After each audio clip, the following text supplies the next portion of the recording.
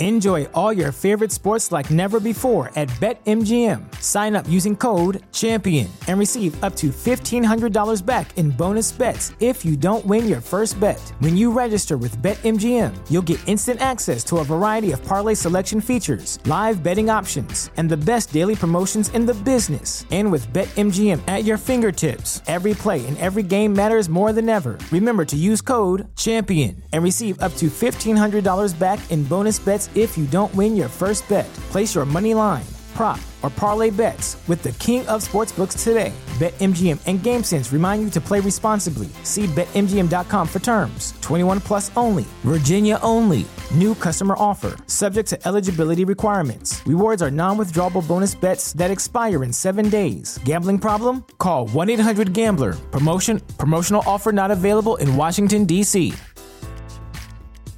Escape your everyday with out-of-this-world action. From the gritty apocalypse of the Walking Dead universe to the cyberpunk realm of The Watch and the criminal underbelly of Gangs of London, AMC Plus is more than entertaining. It's epic. Feel all the chills and thrills with Shudder's halfway to Halloween month. Experience Shudder's biggest month of horror featuring a new season of Creepshow and new movie premieres every week. All available ad-free and on demand. Start your free trial today at amcplus.com.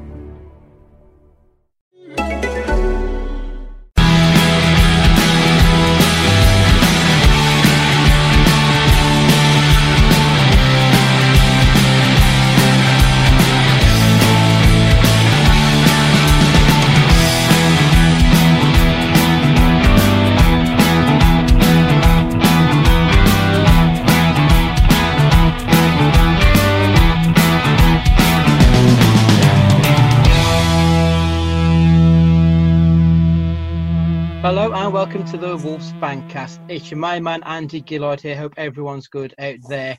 Sadly, we're here today to discuss a 3-3 draw with Brighton and Hove Albion. And with me to discuss this match, I've got Luke Thompson. Hello. I've got Jordan. Hiya. And I've got Gully. Hi, guys.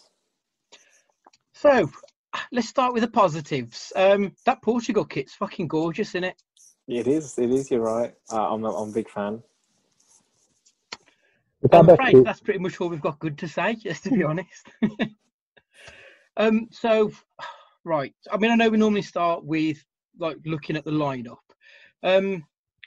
We've got something of a ongoing injury crisis at the minute. Obviously, we've got no Raul, no Bolly, Donk, Marcel, Johnny, Pedent, all out.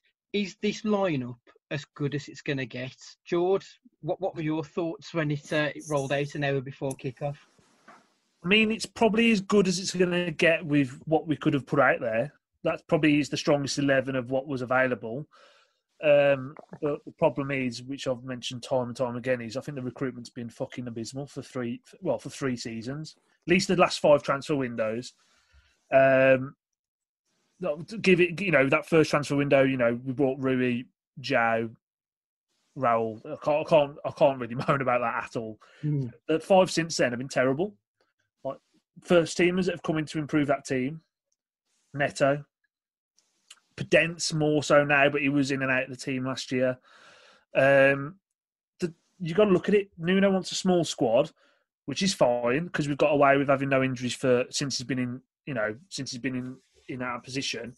And have we been a bit unlucky to have all these injuries at the same time? Possibly. But then look at all the other squads in the Premier League. It's a 25-man squad. And we're playing with, 15, 16 people he actually trusts. So when you have an injury crisis, you're fucked. And I've made the comment pre-pod, and I'll say it again now. But if you look at our subs bench tonight, compare that to the Albion one who are playing right now against Arsenal, Albion's bench is stronger than ours.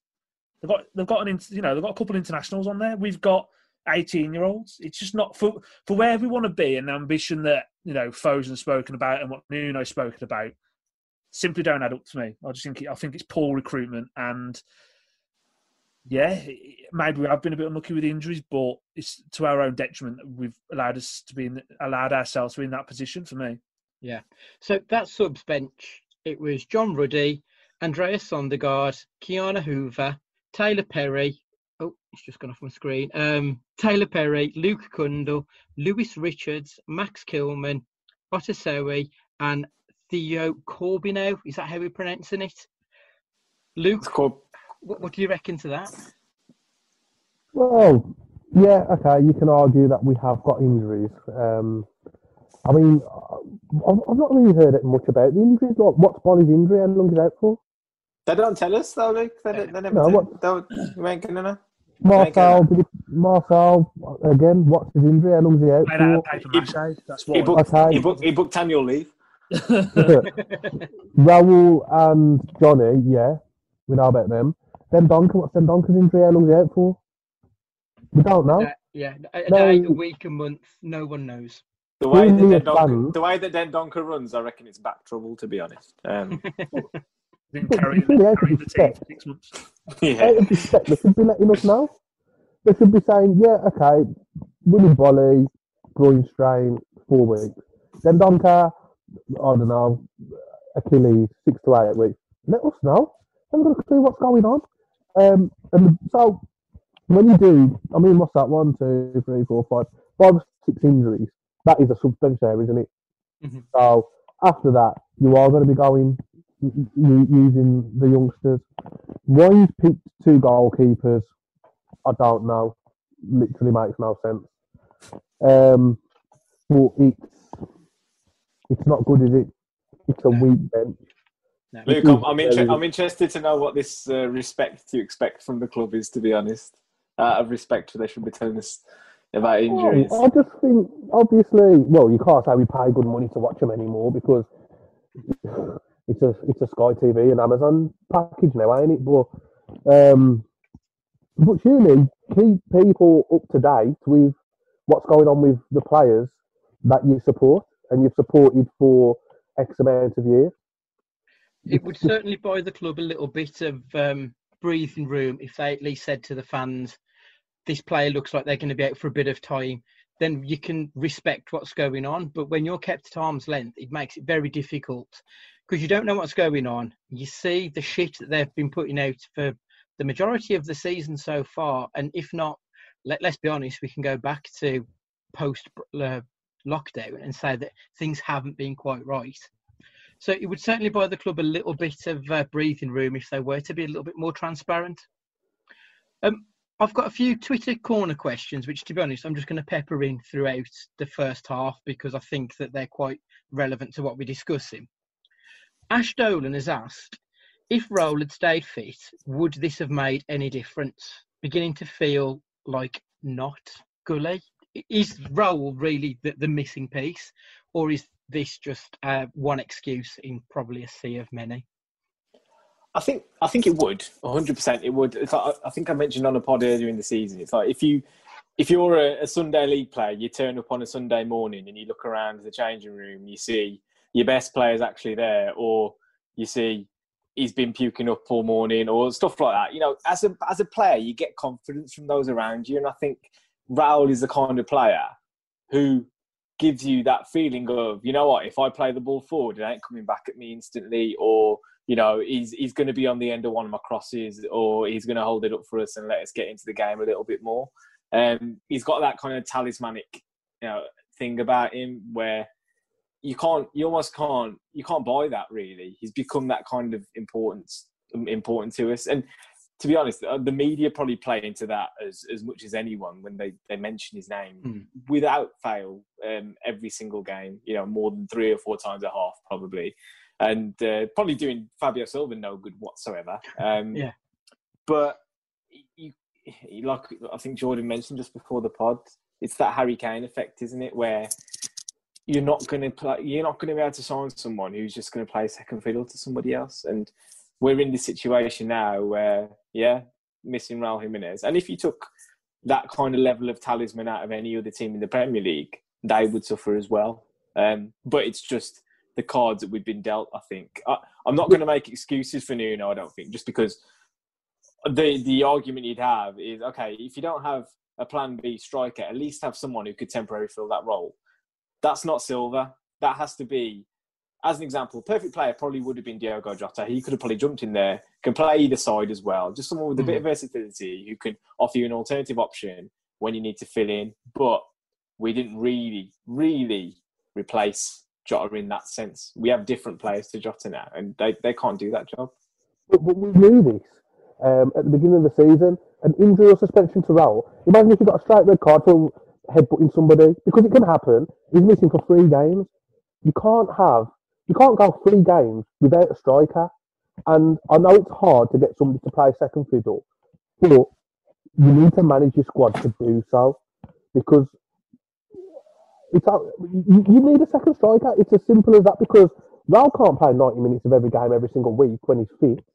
So you do need somebody to come off the bench. Sometimes you need a different option, like a big target man, for example, because during the game, you have to change the way that you approach the attack.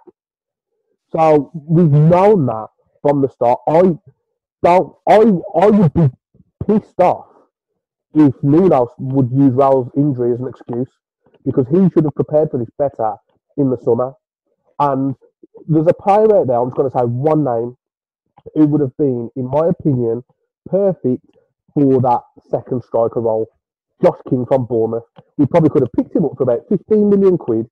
He wouldn't have signed for Wolves and expected to be number 9, 90 minutes every week. He'd have been happy with his cameos from the bench, filling in when Raul wasn't 100% fit or suspended. But for whatever reason, Nuno decided, or whoever's in charge of recruitment, decided not to go down that route, and it fucked us over.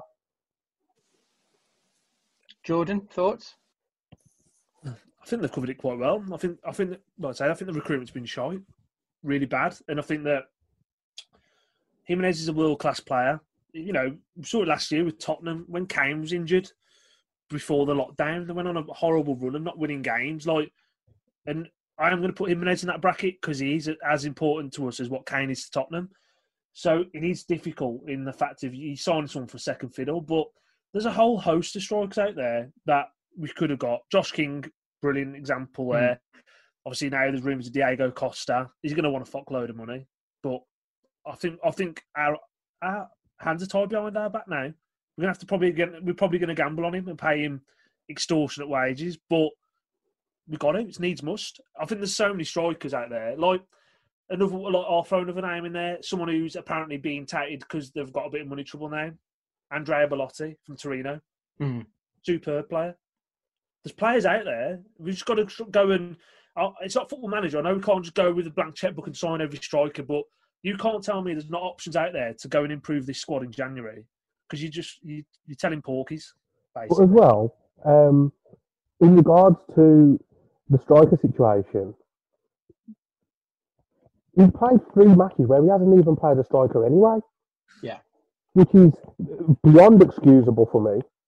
And touching on recruitment, you look at it, we've spent, correct me if I'm wrong, £45 million on right backs. Why? Why have we spent £45 million on right backs? Answers on a postcard. Yeah, it is baffling. But to your point about going without a striker in 2 games, the one against Burnley for me, that was fucking criminal. Throwing in Owen Otasowie as a false number 9. It's not his position. He's barely kicked a ball in the Premier League. And to just expect him to do a job against 2 shithouses like those Burnley defenders, that is fucking unforgivable for me. We say it's not Football Manager, but Nuno's playing it like it is Football Manager, and he selected Otasowie as a striker by mistake and forgot to change his team before he proceeds to match. Mate, and I think that there's a lot of criticism online tonight for Nuno. So, some of it justified, some of it maybe a bit harsh. Like I say, for me, I've been critical of Nuno since post-lockdown with how negative he's been with some of his selections. There's some things, and I don't care if you're a Nuno in, Nuno out. Personally, for me, I'm still Nuno in, but you cannot defend stuff like Otasowie playing up front against Burnley. You can't defend going to a back 5 tonight and fucking chucking the game. You can't defend Watford in this semi-final. I think there's a bit more nuance to it, though, isn't there? Like the whole idea of the back 5 tonight, yeah. Whether it was a right decision or a wrong decision, we weren't in that game with the back 4.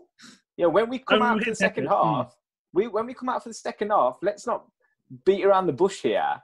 And sorry, Andy, for diving too far ahead if you've got a plan. But we come out for the second half. That penalty, given the concession of the penalty, has absolutely shattered us. And every single player on that pitch then thought, oh, we've only got a 1-goal lead now. And they stopped playing totally and utterly. We could have been in the back 4, in the back 5, in the back fucking 9.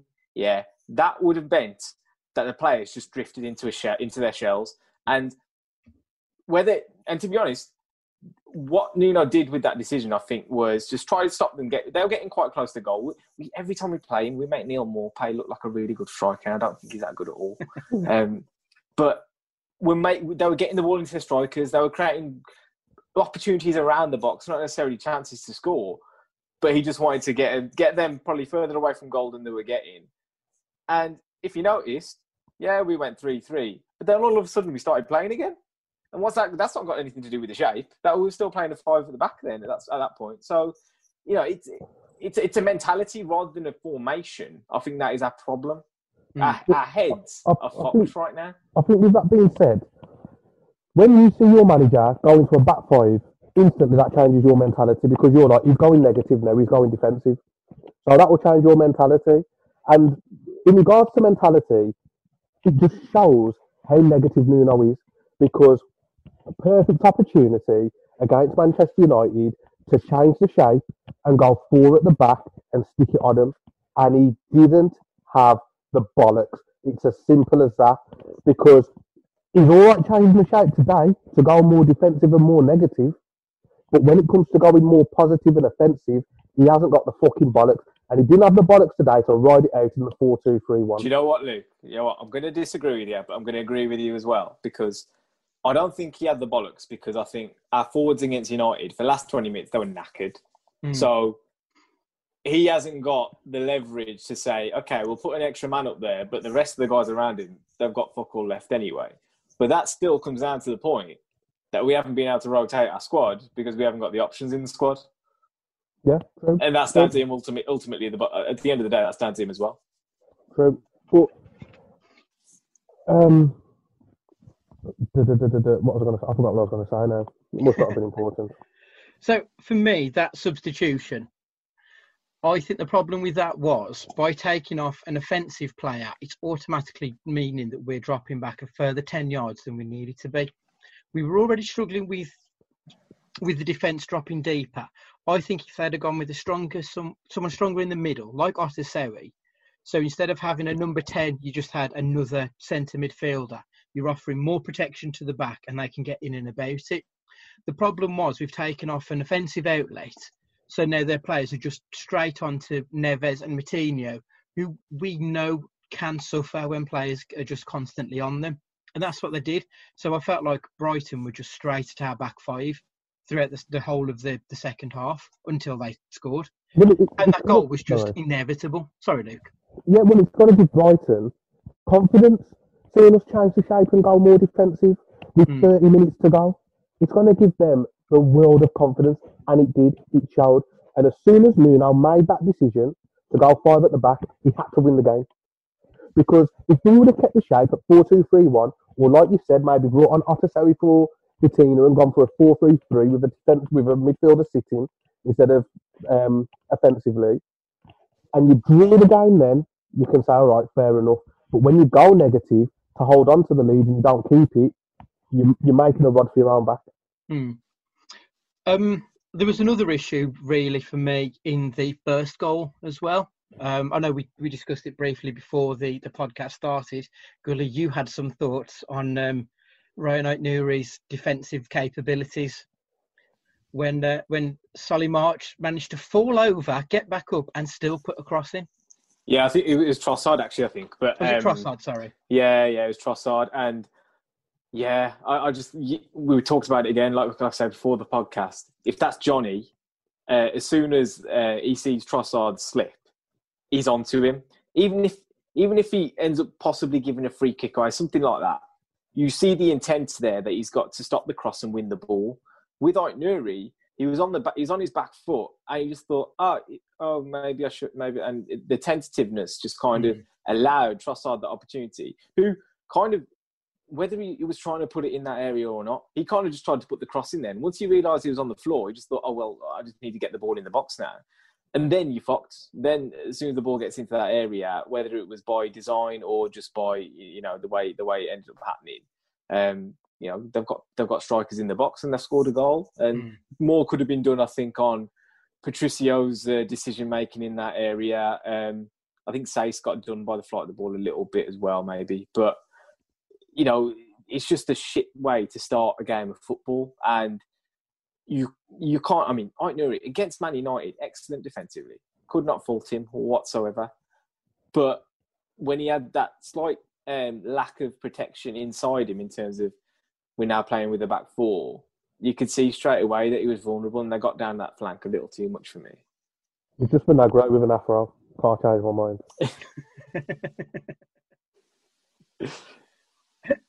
George, Gully just touched on the flight of that ball. Could Sace and or Patricio have done more? Yeah, it was a schoolboy goal to concede, and like, let's not beat around the bush. We've been known, again, whether you like it or not, the pragmatism. We keep a hell of a lot of clean sheets historically, or we have since we were in the Premier League. It's 10 games in a row now, no clean sheets, and we just looked shaky tonight. For me, again, I think, like I say, Aït-Nouri's let him get the crossing too easy. Saïss isn't goal side, and then Patricio, you've either got to stay on your line and try and make a save, or you come out and you take the fucking lot. And he's just caught in no man's land. For me, anyway. Again, I'm not a goalkeeping expert or whatever, but I'm just saying, like, in my opinion, that's what you've got to do. And I just think he got it wrong. And again, if a goalkeeper makes a slight mistake, it's a goal. But there was 3 mistakes for me in 10 seconds. I'm not putting any blame on Patricio for that goal. I think he could have done a lot better with it, though. He's an international goalkeeper with over 100 caps. And even he's looking a little bit shakier for me recently than what he has done. And again, that's probably down to pressure as well. We are a bit more vulnerable now. And can I just say about Patricio as well? You know, when the balls get played over the top, these days most goalkeepers will be flying off their line. He is rooted. Every single time the ball goes beyond our back four. And I think that it doesn't help at all. You know, we had that situation in the second half where Aït-Nouri was running towards his own goal. Never a foul, by the way. And then Trossard went and scored. You know, a goalkeeper coming out, even if it's just to be closer to receive a pass, you know, you have a little bit more, you know, assurance as a defence then. But you just know he's freaking rooted to his spot. So you're nervous because you're running towards your own goal and you've got a striker at your back and probably affects your decision-making. There's something wrong with the way he deals with things sometimes. I don't really understand it. I would love to see Patricio's shots saved percentage in regards I'm sure you can find it, Luke. Yeah, it'll be out there, I'm sure. Because I'm smart because Albion have just conceded a third and it's absolutely comical. It's 3-0 already, is it? Yeah. So let's just take a snapshot of those 7 games. This is not me trying to throw Patricio under the bus, by the way, because I think he's a fantastic goalkeeper. So today we conceded 3 goals to 4 shots on target. Against Manchester United, we conceded 1 goal to 3 shots on target. Tottenham conceded 1 goal to 3 shots on target. Burnley conceded 2 goals to 4 shots on target. Chelsea conceded 1 goal to 3 shots on target. Villa conceded 1 goal to 2 shots on target. Liverpool conceded 4 goals to 6 shots on target. Arsenal conceded 1 goal to 2 shots on target. And Southampton conceded 1 goal to 2 shots on target. That is pretty damning. That is actually. Yeah. That is pretty damning. So what you're saying is John Ruddy. Oh no! No. Hey, careful what you wish for, really. Careful what you wish for. But when you look at that, Patricio, absolutely fantastic goalkeeper. Personally, I think his handling is absolutely fantastic. Mm-hmm. But the one question that I keep throwing out there is it tactics or player? I can't work it out from most positions if I'm being honest. And looking at those stats for Patricio, it doesn't make for good reading. In fact, it makes us look very, very vulnerable whenever we face a shot on target. Because if you look at the stats the other way, or you can probably take the stats in regards to another keeper. Let's take Martinez from Villa, for example. I bet he's not conceding a goal for every 2 or 3 shots on target. He's winning them points at the moment. He's keeping them in games and winning them points. It makes a difference. I don't know. Pick another keeper in the Prem. Well, I'll give you one. Darlow, the other day, makes saves. Alex McCarthy makes saves. Like, you know what I mean? Like, you can name a few. So, shall we just have a quick look? I mean, I'm not sure people will be interested, but shall we just take Carl Darlow at Newcastle, for example? Yeah, go. So, Liverpool, 0 goals conceded, 4 shots on goal. Man City away, 2 shots conceded, 2 goals conceded, 6 shots on goal. Fulham at home, 1 goal conceded, 4 shots on target. Leeds away, 5 conceded, 10 on goal. To be fair, this is just absolutely not the right. But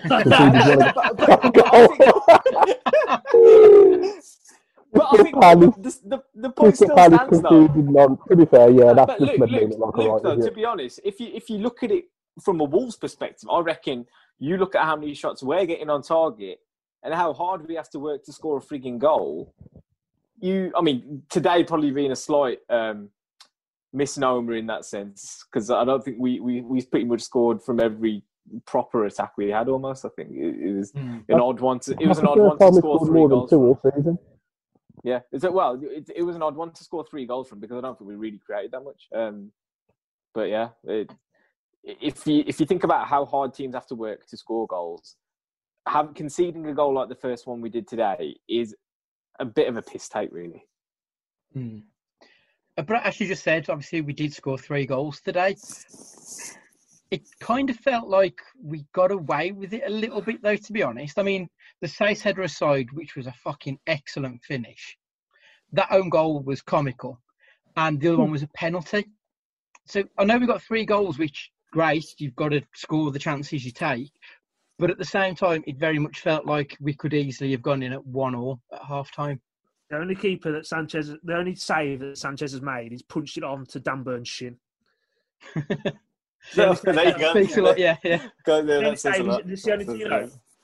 Patricio hasn't had to make a save other than Connolly's overhead kick in the first half. That was it. So 3-3. Is it a false result in terms of what the game was worth? I thought it was quite an enjoyable game, probably for the neutral. But we, for me, we were 3-1 at half time, rightly or wrongly. I thought we had a cracking last 25 minutes of the first half. I think we probably deserved to be in front. Being 2 goals ahead, they're dire. I'm not having any excuse that, they're this, they're that. They're shit, proper shit. And we should have carried on and we had them by the throat. We should have gone for the kill, score 5, score 6.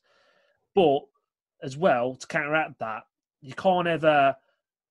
The one thing I'll say to back Nuno, you can't imagine that João Moutinho is going to give away a penalty after 15 seconds, and that's the most experienced man on the pitch. And it was just so clumsy. There's no need for that challenge, no need. And then, like you say, that goes in, and we've already spoke about it. Whether it's confidence, tactics, who knows? But as soon as they scored, you just knew we'd be looking to get a point out of the game. For me, I was watching it thinking they're going to score. You just knew it was coming, and we will go back around in a circle here as to whether it's players or tactics, whether you're Nuno in, Nuno out. I think for me, something's got to change. And again, let me just put it out there, I'm not Nuno out or advocating sacking Nuno or anything like that, but I do genuinely believe if this carries on till the end of the season, we finish somewhere between 10th to 12th. If Fosen are as ambitious as they said they have been, he will not be here start of next season. He will not be. He cannot be. If Foden are as strong with the words as saying, he cannot be here this time next season. For me. You know where we are in the form table of the last 10 games? I imagine somewhere near the bottom. Yeah, 5 points. Yeah, 5 points from 21. Relegation form. Yeah. There's only Sheffield United and West Brom with less points than us in the last 10 games. And they're not Premier League clubs. They're Premier League clubs in all but name. They're not at this moment in time, are they? They're literally. You almost have to discount them from that conversation just because they're so bad comparatively. Yeah, and which basically leaves us as the worst team form-wise in the Premier League at this moment in time. So let me ask this question, and I know it's a bit facetious, but is there actually a relegation threat this season? No. I think that Sheffield United and Albion are already down, pretty much. We're not going to. I don't think we're in any danger of going down. What I will say is, though, as of live recording, Arsenal are 4-0 up against Albion. So Arsenal 3 games ago were in the mud, relegation battle, Arteta out. Troops was having a go at that small person on Barstool TV that he's now partnered up with because he left AFTV. They were down blood, out. Get me, fam. Right, they're now above us in the league. They're above us in the league. They're the worst Arsenal team in 50 seasons. They're above in the league. Jordan, doesn't that go to show that overreacting about anything is just a bit futile, though? Like, it doesn't back my argument with this case. Let me carry on being passionate about my point. Yeah. We need 4 wins from the next 5 games. If we don't get 4 wins from the next 5 games, season's done. No, to be honest, Luke, I think the season's done anyway. I don't think we're getting anywhere. I'm just trying to be a bit positive. There's nothing but mid-table to take from this, and I'm kind of just coming around to the idea of that's okay. You know what? Ultimately, it's not necessarily what we want, and maybe we've just got to kind of take our medicine a little bit this season because we have had nothing but progress for 3 seasons now up until this point, and you can't really argue with that. We can't. And I'm not doing the whole where have we come from bullshit because that is still bullshit.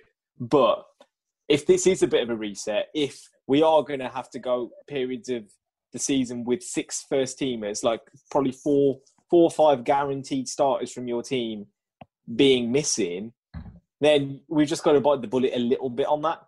Now, if we go into January and don't kind of address that situation, and come February we're still lining up with Fabio Silva as our main striker, then I think we do have reason to be concerned about it. Yeah. 100%. We had a question from David Evans of A Daft Question podcast, and he asks, is the fact that the table is so congested still a saving grace at the moment? We're still 4 points off 6th place. Is that keeping things sort of rosy-ish? I think Twitter's turning. If you like, and again, I'm not saying Twitter's the barometer of how you measure fan satisfaction. It isn't, because it's quite a shit place to be, to be honest with you, most of the time. However, fans not being at the ground, not being able to go and talk about it in the pub, that's your only barometer of actually how Wolves fans think the season's going. And you see it after every game, there's more and more people just getting discontent and disheartened by it. And you see, again, like, the Spears tweets, Jude tweets, they've got to be professional or unbiased because of their job, and rightly so. They're just a media outlet and they have to report matter of fact. But you just go down the commenter timeline, and again, I'm not saying that Twitter's a barometer of how the season's going by any stretch of the imagination, but it's turning. And I think that, if we lose to the Albion, whenever that is, I might have to just delete the app. Imagine we lose to Palace in the Cup next week, and then the week after that, Albion take a point off us, never mind beat us. Yeah, honestly, no, but this is the way it's going. The more they get battered by teams, the more they're going to go into that game thinking it's a must not lose, and that is how, we're going to go into a game and not perform, and they're going to just stink the place out, and we're just going to be sitting there fucked because we haven't got a proper striker to be off any chances, and they're going to sit on the edge of their box, and they'll laugh themselves out of town thinking, well, we might have been shit, but we still took a point off the Wolves kind of thing. And 100%. That's how it's going to be. Yeah. I remember. Do you remember when I think was it Southampton got slapped 9-0 and we played them the week after? Yeah. And it was the worst possible thing that could have happened to us because all they were going to do then was decide, okay, that's fine. We've had our bit uphill to swallow. Let's just shut up shop and go and get a result against Wolves. And how it looks. It's going to fucking go against the Baggies, honestly. Well, if they line up 5-4-1, I can tell you now, we ain't scoring 5 past them. And this is after bloody Palace did it the other week. You know? I don't know. You get Neto or Traore running at Ivanovic. Yeah, who's going to put in the back of the net? After Sawi false 9 or what? You know what I mean? You've got to tell. It don't matter. Like Traore ran Dan Burn into the ground today, but still, we've created 3 chances, scored 3 goals, which is quite clinical, really. But we're not creating enough chances. If someone just camps in on us to like a bank of 5 and a 4, we've seen it loads of times. We don't break these teams down. Brighton did it last season to us at home. When they come the season before, I think they lost about 7 in a row when Chris Hughton come, and that was another 0-0. Like, it's the same old. I just don't think we can break teams down, personally. And I think that's another problem. So the last question I want to ask you from Twitter Corner in this part, Jake Devereaux Petch, out of 10, how much is Nuno at risk of the sack if this continues for the next 4 to 6 games? 10. Are the cracks starting to show? 10 and I think it's a. If we haven't won another game for the next 4 to 6, you're talking a 7 or an 8 at least. 100%, just because it can't carry on like that, and we know how football works. I always find it strange that you get managers in a position where they're like 1 game from the sack, just because. Well, you've seen what's coming. Whether he wins 1 game. Or he wins, or he draws it or loses it. That's still the same manager playing the same shit football. And you can win a game of football. We could have won today, and we wouldn't have deserved it, and that would have kept him in a job. Just as an example, that doesn't feel right to me. Just because the 3 points are on the board, if things aren't going well, they're not going well, and they're not going well for us at the moment at all. And again, I want to clarify: I'm not Nuno out right now, just because I think. He has credit in the bank. I think he still has the right ideas in terms of his tactics, his setup, his philosophy, and the squad is his. Like, nobody's going to come in and walk into this squad and make it instantly better. They'll probably need, like you say, a pre-season to do so. But it's fast becoming a situation where he needs to answer it very, very soon. We've won 2 of the last 10. That's relegation form. And where's the next win coming from? We're at that point there where's the next win coming from? We don't know. And Nuno has put himself in a position where 12, 18 months, he could have done whatever he wanted, and the fans would have backed him, and the fans would have trusted him. But I don't care if people disagree with me. He's lost that now. He has lost that right and that privilege now. I don't trust him. And I'm sure there's many others that don't as well.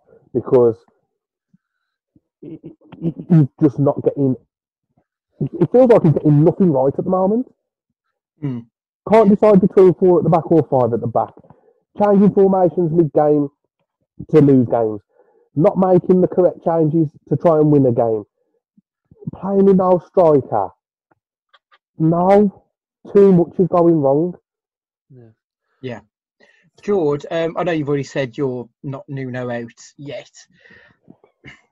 This whole talk of the transition season, is this enough of an excuse to sort of remain, in Nuno we trust? Well, we're going backwards, aren't we? If this is the transition. The worst thing you could have possibly said or done was, we're going into transition. We want to dominate football. We want to have all this possession-based football. We want to attack teams.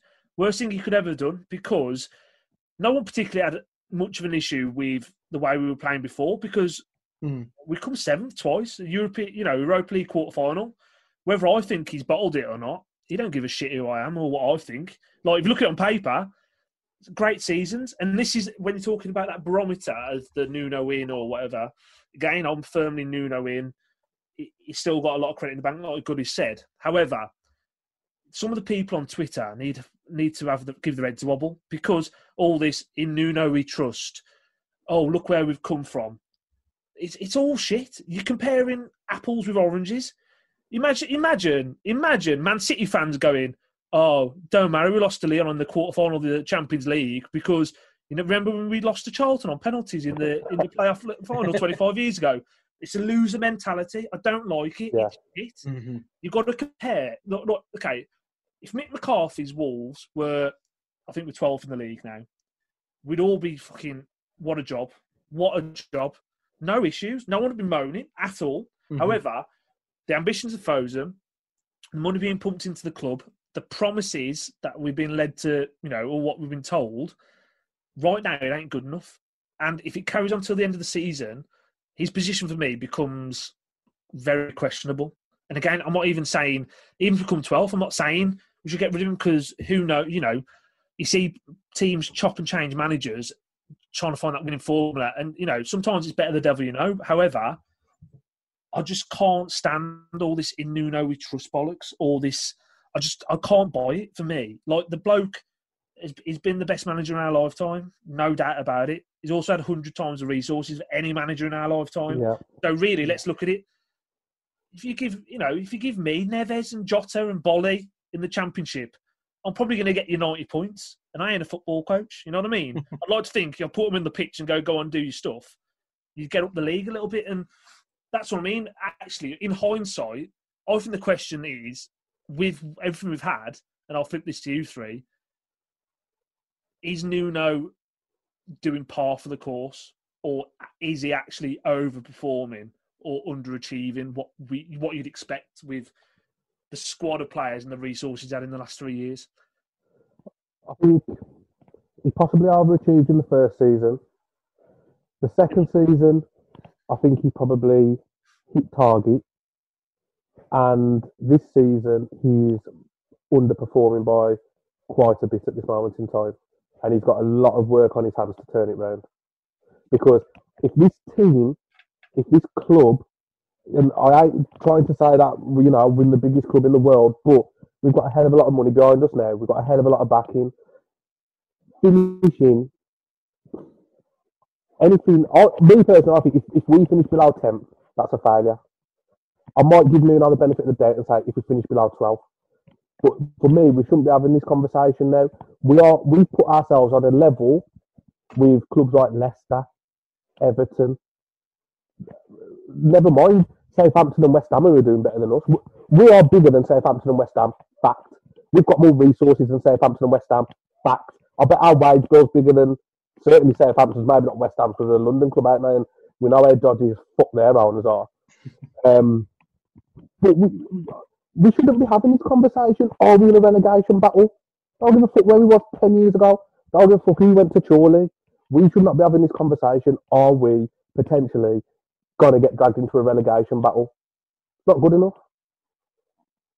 I think Luke's right. I think across the season, a season does bear out how good your team is, generally speaking. I mean, you had the odd aberration, a bit like Sheffield United last season.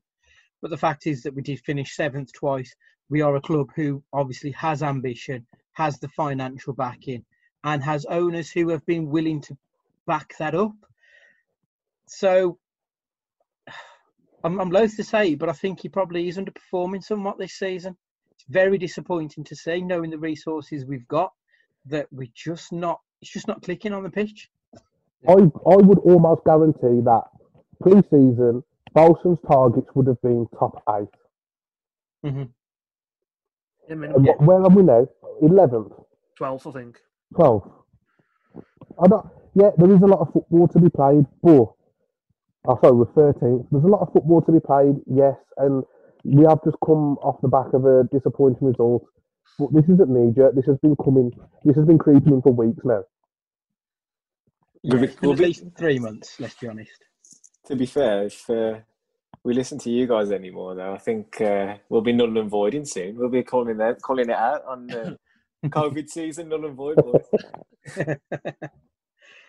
Right, I think we'll leave it there, and then we'll come back after the break and discuss the FA Cup.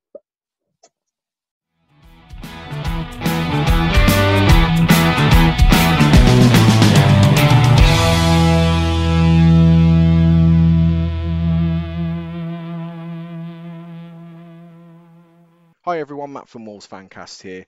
If you're anything like me, time is of the essence these days. How am I meant to take training with my Wonder Kids on the managerial football simulation game that I'm not allowed to mention for legal reasons if I'm too busy worrying about my online media presence? Well, that's where our friends at pixelyetimedia.com come in. They're not just web designers, they're a creative agency that cover all of your design needs, from websites, brochures and signage to marketing, logo design and branding. So go check them out at pixelyetimedia.com. They'll get you set up quicker than Adama Traore running at a terrified left back. Speaking of which, who's got my baby oil? Welcome back. Right, so we've got something sort of positive to look forward to now. A cup that I think we all kind of love a little bit. I know I certainly do. I remember from an early age, I always loved watching Wolves play in the FA Cup. One of my earliest footballing memories was watching us in the quarterfinals when we sadly got knocked out to a Gavin Peacock goal against Chelsea. George, what are your thoughts on the FA Cup? I know it's lost its lustre a little bit over the last few years, but... Love the FA Cup. Think it's a winnable competition. I'm not up for the Cup at the moment. I was up for the Cup last year and definitely up for the Europa League as well. But I think now with where we are, we've just digested all that in the, spoke through that in the first part. FA Cup now it's our season, isn't it? Let's be honest. And we've got a tricky-ish tie. I know we beat Palace the last two times we played them, but they're coming into a little bit of form now. They've always got Wilfried Zaha, and it just depends on what teams we put out and what Palace put out, because I don't think either of us are going down. I don't really think that we can rotate or afford to rotate. Otherwise, you're going to be seeing, one Lukey Kundal on the team sheet and Taylor Perry and all that. So I think we're pretty much going to be lined up with what we've got, which could be a good thing. We just need to make sure we don't have any shots on target, because old Popperdom and John Woody ain't going to save him, is he? Oh, fuck, he's going to be in goal, ain't he? Nah, Sondergaard's going to start. That was his little intro to the squad today, being on the bench. Gully, would you be making any changes, blooding some of the youth? I don't know. It's like you say. It feels like it's something that could make this a season to remember if we do decide to have a cup run. And I say decide. It's not just we'll win this third round tie and this fourth round tie and then all of a sudden win the semi final. It's not obviously that straightforward, but I don't think we've really got a choice other than to play the players that we have available to us and the senior players that we have available to us. Are good enough to go and beat Crystal Palace. Bottom line, like today, we should have beaten Brighton and Hove Albion based on the fact that the players that we started the game with, being more than good enough. If you have Traore playing in the form that he did today, especially, I think we're going to cause Crystal Palace plenty of problems. Again, the talk of creating chances and putting away chances will kind of linger over us, and I'm one to wonder whether you just let things go a little bit and just go, you know what? Okay, it's a one-off game. Let's just have a go at them proper, and I mean, throw the kitchen sink, minute 1 to minute 90. I know Nuno's never going to do that, but in an FA Cup tie, you almost have a little bit of license to do that, because you could sit back for 90 minutes, concede a really shitty, unlucky goal, and you're out anyway. So what's the point? What's the point in actually, going through the effort if that's what's going to happen? So please, Nuno, just give us an entertaining 90 minutes to watch, if nothing else. Luke, are you looking forward to Friday night under the Molineux lights? I love the cup. Absolutely love it. And to the point, when I could be watching something neutral, like, I don't know, Everton versus Barnsley in the fourth round. And when I see weakened teams, it disgusts me. The FA Cup is absolutely amazing. And I mean, probably not now more about market dreams about winning the FA Cup, but I used to dream about winning the FA Cup when I was a kid. Nothing better. There's not many better things in football than a cup run. Everybody loves a cup run. So, and with the position that we're in now, I think it's all we've got left to save our season. And let's be honest, he owes us a cup final. after what happened against Watford, he owes us a cup final. So I can't wait. I love the cup. I really do love the FA Cup.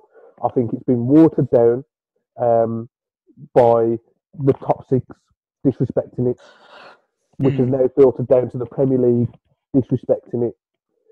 Absolutely fantastic competition. I'd love to see us go full strength. I'd love to see Palace go full strength. Like Gully said, end to end, blood, guts, thunder, 90 minutes of good knockout cup football. Wolves nil, Palace nil.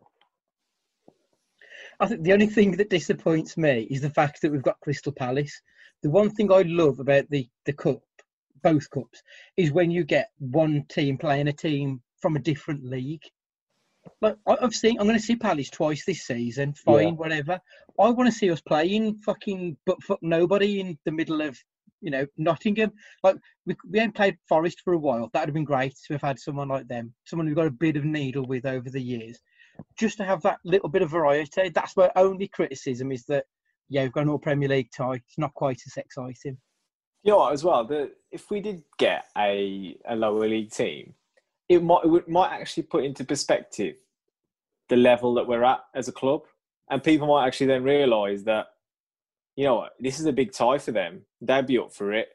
We'd go out and hopefully do them one and absolutely slap them about, because that's the level of quality we've got within our team. And you might wake up and smell the roses a little bit within our fan base, just because, we do need to kind of, stand our ground and, be at our station a little bit. We're a bigger club than we're letting on at the moment with the kind of opinions of some of our fan base. There's nothing worse than going out in the third round of the cup as well. It's shit. It's so shit. It's so shit. And there's always a risk of having a soul-backing moment, obviously. But, and you talk about weakened teams, Luke, and that's where, the cup will come to bite you on the arse. If you decide that you want to go half-arsed with it, then you're leaving yourself open to that, a cup set, as they say. That's how it should. Yeah, that's how it should. Totally. And like you say, some of these teams and players that you come up against, it will be the biggest game for 10, 15 years. And I don't know, we used to feel like that. I remember my favourite cup tie when I was growing up was Newcastle, when George Ndar scored the winner, 3-2. What a frigging night that was. That was absolutely amazing. I vaguely remember going to Elland Road for the FA Cup quarter-final. We beat them at. Don Goodman scored the winner. Just games that you won't ever forget them, just because, there's no playing for a draw here. It's win or bust, and you're never going to get that kind of mentality in a Premier League football match, unfortunately. It's always better when you're the underdog as well. Yeah. Like Newcastle, like Sheffield Wednesday. Penalties. Oh my God. Yeah. Hey, Luke, we're underdogs against Palace. We're fucking worse in the form table in Premier League. Well, I've got to say, we'll probably be 6-4 with the bookies. I love the cup. And I just wish people would start taking it serious again. Remember back in the day when you was a kid? Cup final day. It would be on BBC One from like 9 o'clock in the morning. Yeah. The helicopter would follow the coaches leaving the hotel, and you'd have like interviews with ex-players. Like people fucking used to release songs and that. We used to do a cup final song, and all the players would be singing out of tune. Imagine like when Watford beat us in the semi. Imagine Troy Deeney and Andre Graham, some grime track about reaching the FA Cup final. I know on keyboard. I know we can sing our cup final song when we get there. Anyway, we'll go and tap up Wendy Smith so she can give us a rendition. Hey, imagine Patricia dancing in the video. Fucking bring back FA Cup song. Even for the third round, Marine should do one, because they've got a big tie, eh? Release a cup song. Go on, lads. Yeah, why not? Fuck it. 79p on Apple To be fair, lower league clubs need the profits now, don't they? So. Have you heard what Marineham doing? Selling the virtual tickets. Yeah. Oh, are they? Yeah, Fair play fantastic. to them. And they've got prizes. I think you can manage them in a friendly. I think that's the top prize. You can manage them in a friendly. And they've sold 2,450 tickets, last I've heard. So it's going to be their biggest games ever, or something daft like that. Oh, that's excellent. I'm pleased for them, man. That's really good. Quality. Fair play. Fucking great. Because the FA Cup final always used to be my birthday weekend. So it would just be a weekend of celebration, getting hammered, watching the match, then going out and getting hammered again. Like I properly miss it. It just hasn't been the same. And I think when they moved Cup final to during the season, hated that. So when we it has to be the last game. Yeah, it has to be the weekend after the whole thing's finished. Yeah, definitely. It's not the same. Another thing that pissed me off, I remember when Man United were in that shitty World Club Cup Championship. Yeah. And they let them skip the third round. I'm like, well, if you're skipping the third round, you shouldn't be allowed in, you fuckers. Yeah. Absolutely. Yeah. And to be fair, that was probably when the FA Cup really started to get diluted with people. Yeah, it was 100%. But and also Wembley semi-finals that don't work for me. Oh my god. Yeah. That's an unpopular opinion. Yeah. Wembley hey, look, I was there crying into my. I think I've seen that elsewhere, mate. To be honest with you. Yeah. Okay. and like, even as silly as it sounds, like the beauty of when we played Arsenal in the semi-final at Villa Park, you got half the ground each. When Arsenal played Sheffield United at Old Trafford, I remember that one.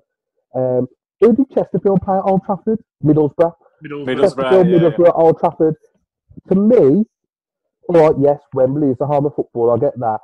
But an FA Cup semi-final at a neutral venue, somewhere random as well, like, I don't know, say if Newcastle got Villa in the semis and they played it at Ellen Road. Yeah.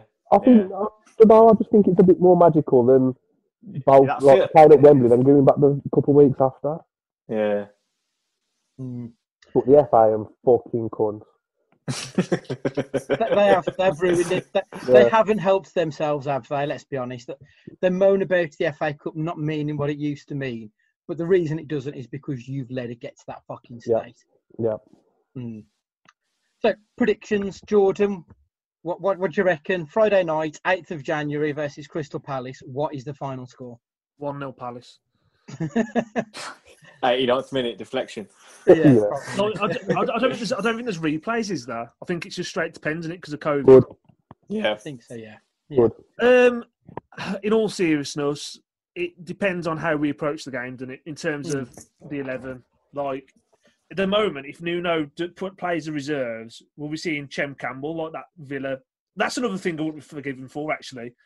I went to that game, playing the 16-year-olds, and it was horrible.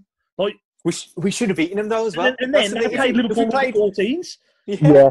If we played two extra probably senior players, we'd have beaten them that night. Yeah, I think. They were awful that night as well, and we were just Patrick Catrone plus the kids. Me and my mate sort of Coalfield before the game to go drinking because he goes, "Oh yeah, it'll be good. We'll go and have a drink there. It'll be easy." So we got there, but I didn't think about it, and I don't know if he thought about it. He goes, "Yeah, we'll just get the train into Aston then." Obviously, it's just prime Villa. So we run the train to Sutton Coalfield, and like the only Wolves fans on here, I was like, "Here we go." I just knew it was a bad night from them. So I enjoyed all that, and then Nuno plays Chem fucking Campbell, pissed off. So he owes me this. He owes me a performance. Gully, what do you reckon the score is going to be? Oh God, I couldn't tell you, Andy. To be honest, I just my hope is now that. Well, at least Adama Traore played well tonight, and he kind of carries that form forward. He looked confident again. Maybe it was the hairdo, but I've missed that hairdo. Yeah, it is good. It is a good look on him, and I think as he's bursting past defenders, there's something almost artistic about it. But I'm going for. Am I? I'm going for a 1-0 win. I'm going for it. And Traore is going to score. It's terrible that we've got to the point now with Wolves where we don't even feel confident backing them. Yeah. Like 12 months ago, I would have backed us against absolutely anybody. But the way we're feeling now, I'm always a bit tentative. Like, are we? What turns are you going to go with? Is it going to be this, that? We just don't know what the fuck's going to happen because it almost feels like they don't know what's going to happen. But remember when the Batties owned us, Andy? We're grateful. That's it. We were shit 40 years ago, weren't we? So, yeah. Stadium was We'd be grateful. condemned. We're in the FA Cup third round. It could have been worse. We could have had to qualify. So remember when we didn't exist, Andy? 1876. Remember that? 1876, yeah. remember when Bully and Much were kicking a ball on the car park? Should be grateful for being born, lads. Luke, what's the final score? 1-1. John Ruddy to save the winning penalty. Okay, I'm going to go with 2-0 Wolves. I don't know why. I just think we'll win 2-0. So, yeah, fuck it. Why not? So, Twitter corner. I've had a few questions. Aaron Burnside, I want more Otasewi. Am I crazy? He brings something different, and the side should use a little different right now.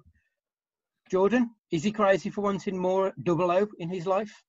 No, because he can actually get around the pitch, which is, again, I think, which is what we need if you're playing 4 at the back to offer that extra protection, which we've sort of spoke about when we said about bringing him on maybe instead of Kilman and just getting up, getting around the pitch. He's very mobile, and I think he could offer a lot of the minute. Basically doing the Dendoncker role, effectively. It covered a lot of blades of grass. I don't think it's crazy to want more, but I think that really how it's going at the minute, I think everyone's pretty much droppable. Or, there's no reason why you wouldn't want to see more of other people. Like, doesn't seem to be working at the minute. So, yeah, like, for me, I don't think you're crazy. With the snippets we've seen, other than when he played as a false 9, which is not his fault, like, he's looked good. So, yeah, I don't see any reason why we wouldn't want to see more of him.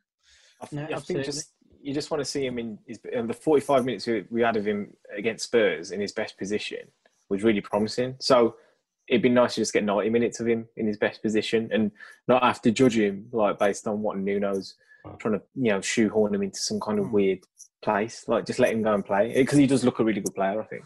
Yeah. Andy Smith asked, in a similar vein, should Theo Corbeanu be getting more minutes? Obviously, we're sort of just heavily reliant on Silva at the minute. Should we be looking at maybe getting Theo a little bit more involved and giving him some experience? Luke, what do you think? Well, he's been performing for the under-23s, hasn't he?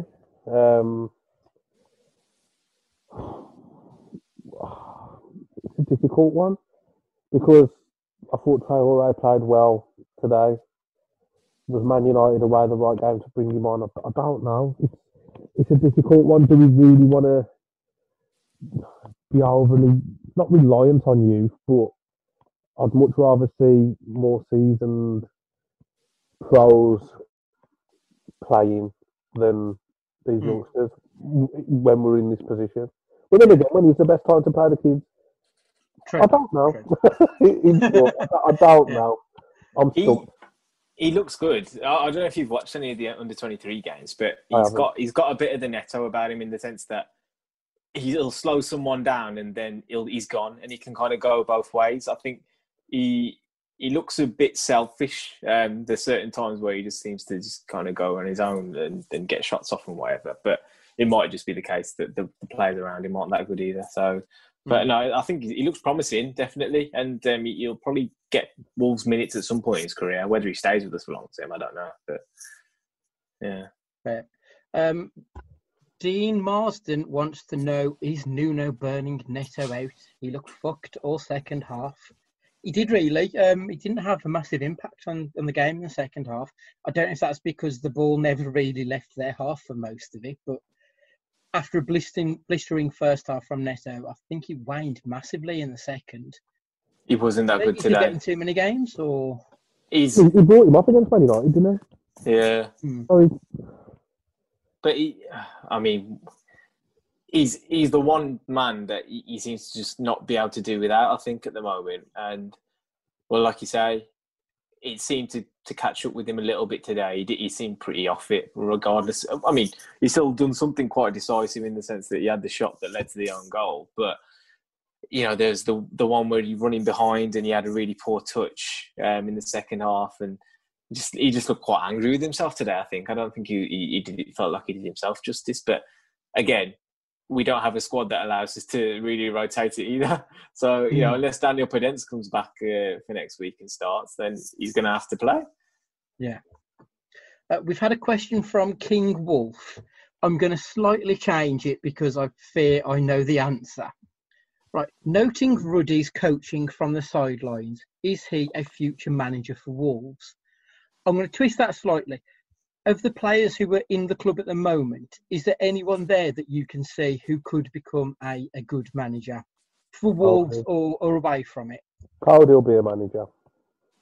Yeah, I'd agree with Cody. I think that's a good shout. Depends if Sky Sports get him first. Yeah, true. They love him. They absolutely love him. And I think they'll enjoy having him on, to be fair. But I think maybe it's because of his age and he kind of feels closest to it. But Moutinho will probably be a coach at some point. And Neves just gives you that kind of air of... Yeah. He looks like he's obsessed with football. He just looks like a bit of a bookworm in that sense, and that he'll have some kind of system and way of playing already in his head that they'll be trying to tell Nuno, but Nuno won't be having it. Yeah, I think so. Jordan, anyone you got in mind for a future manager? I don't know. There's no one that sort of, other than what's been mentioned, that screams out to you. But what I will say with management and coaching, it's two different things. And you get some... Look, Nuno was second choice goalkeeper for Porto for most of his career, and he's done all right for himself. And, someone like...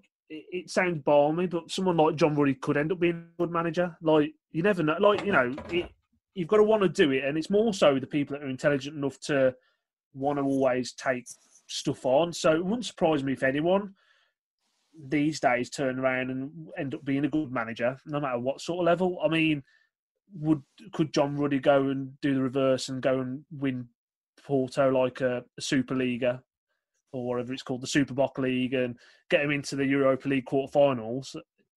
I'm not saying he can't. I don't know. It's. I think that's why Nuno had two keepers on the bench today, because one of them was actually just part of the coaching staff. Yeah. John Ruddy had the Bluetooth on like Samuel. Okay. The final question, going back to Dean Marsden. Maupay, Bissouma or Dunk? You can sign one of them. Who are you taking? For me, I would probably go with Dunk. I think we could probably do with someone a little bit sturdier at the back. That's just me, though. Gully, which one of those three are you taking? I've already made my point about Bissouma. I think he's excellent. I mean, we did a job on him today in the sense that I think we got Traore around him and got him on a yellow card pretty early on. And there was a reason. And to be fair, I mean, now that I'm thinking about it, we're 3-1 up at half time. They've probably taken off their best player. We've got Dan Burn on toast every time we run at him. Why haven't we still won that fucking game? But going back to the point, yes, Bissouma all day long. Jordan, who are you taking? Depending on formation, I think if we're playing a back four, I'm taking Dunk because I think we're shaky as fuck at the back.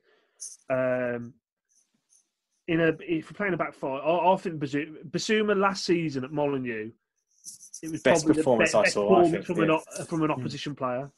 Covered every inch of grass. It was superb, and based on format, it would depend for me. So yeah, it's one of them two. I ain't taking Maupay in a month of Sundays though. I like the fact that Maupay's a bastard, but yeah, I think we've got better in our club already, so I don't see the point in getting Maupay. Luke, what about yourself? It's Bissouma for me. I think he's superb, and he's got to play at a high level in Brighton, and I think it'll be one of those where sort of he'll make the move and it'll just propel him to another level, similar to like Mane when he left Southampton and went to Liverpool. Not saying he's going to be like one of the best in the world, but obviously there will be an increase in his stock. Apparently Liverpool have got him on their list as well. Makes sense. Makes sense. Quality player. Yeah. Interesting to see what happens, obviously, in the coming month. I doubt that they'll be losing anybody, but they've got a couple of decent players there at Brighton, to be honest. And they play some attractive-ish stuff. It's just that obviously it doesn't click. And they don't score many until Wolves come to the Amex. So that's us done for this week. We'll be back after Crystal Palace. If you need a Fancast fix, please check out our website. There's a load of stuff on there, from Filmcast to Stories from the Pack. Obviously, we're also on YouTube. Make sure you check out Gully's Tactical Analysis. I nearly forgot the name of it there. So, yeah, check out the GTA, and you've got Luke on the FIFA Great. Jordan, you need to pull your finger out and do some YouTube stuff, mate. Yeah, face for radio is what I've been told. So for this week, it's goodbye from Jordan. Goodbye, everyone. From Luke. Later. From Gully. As Robbie would say, sign some players. And see you all later, and fingers crossed for a win next week.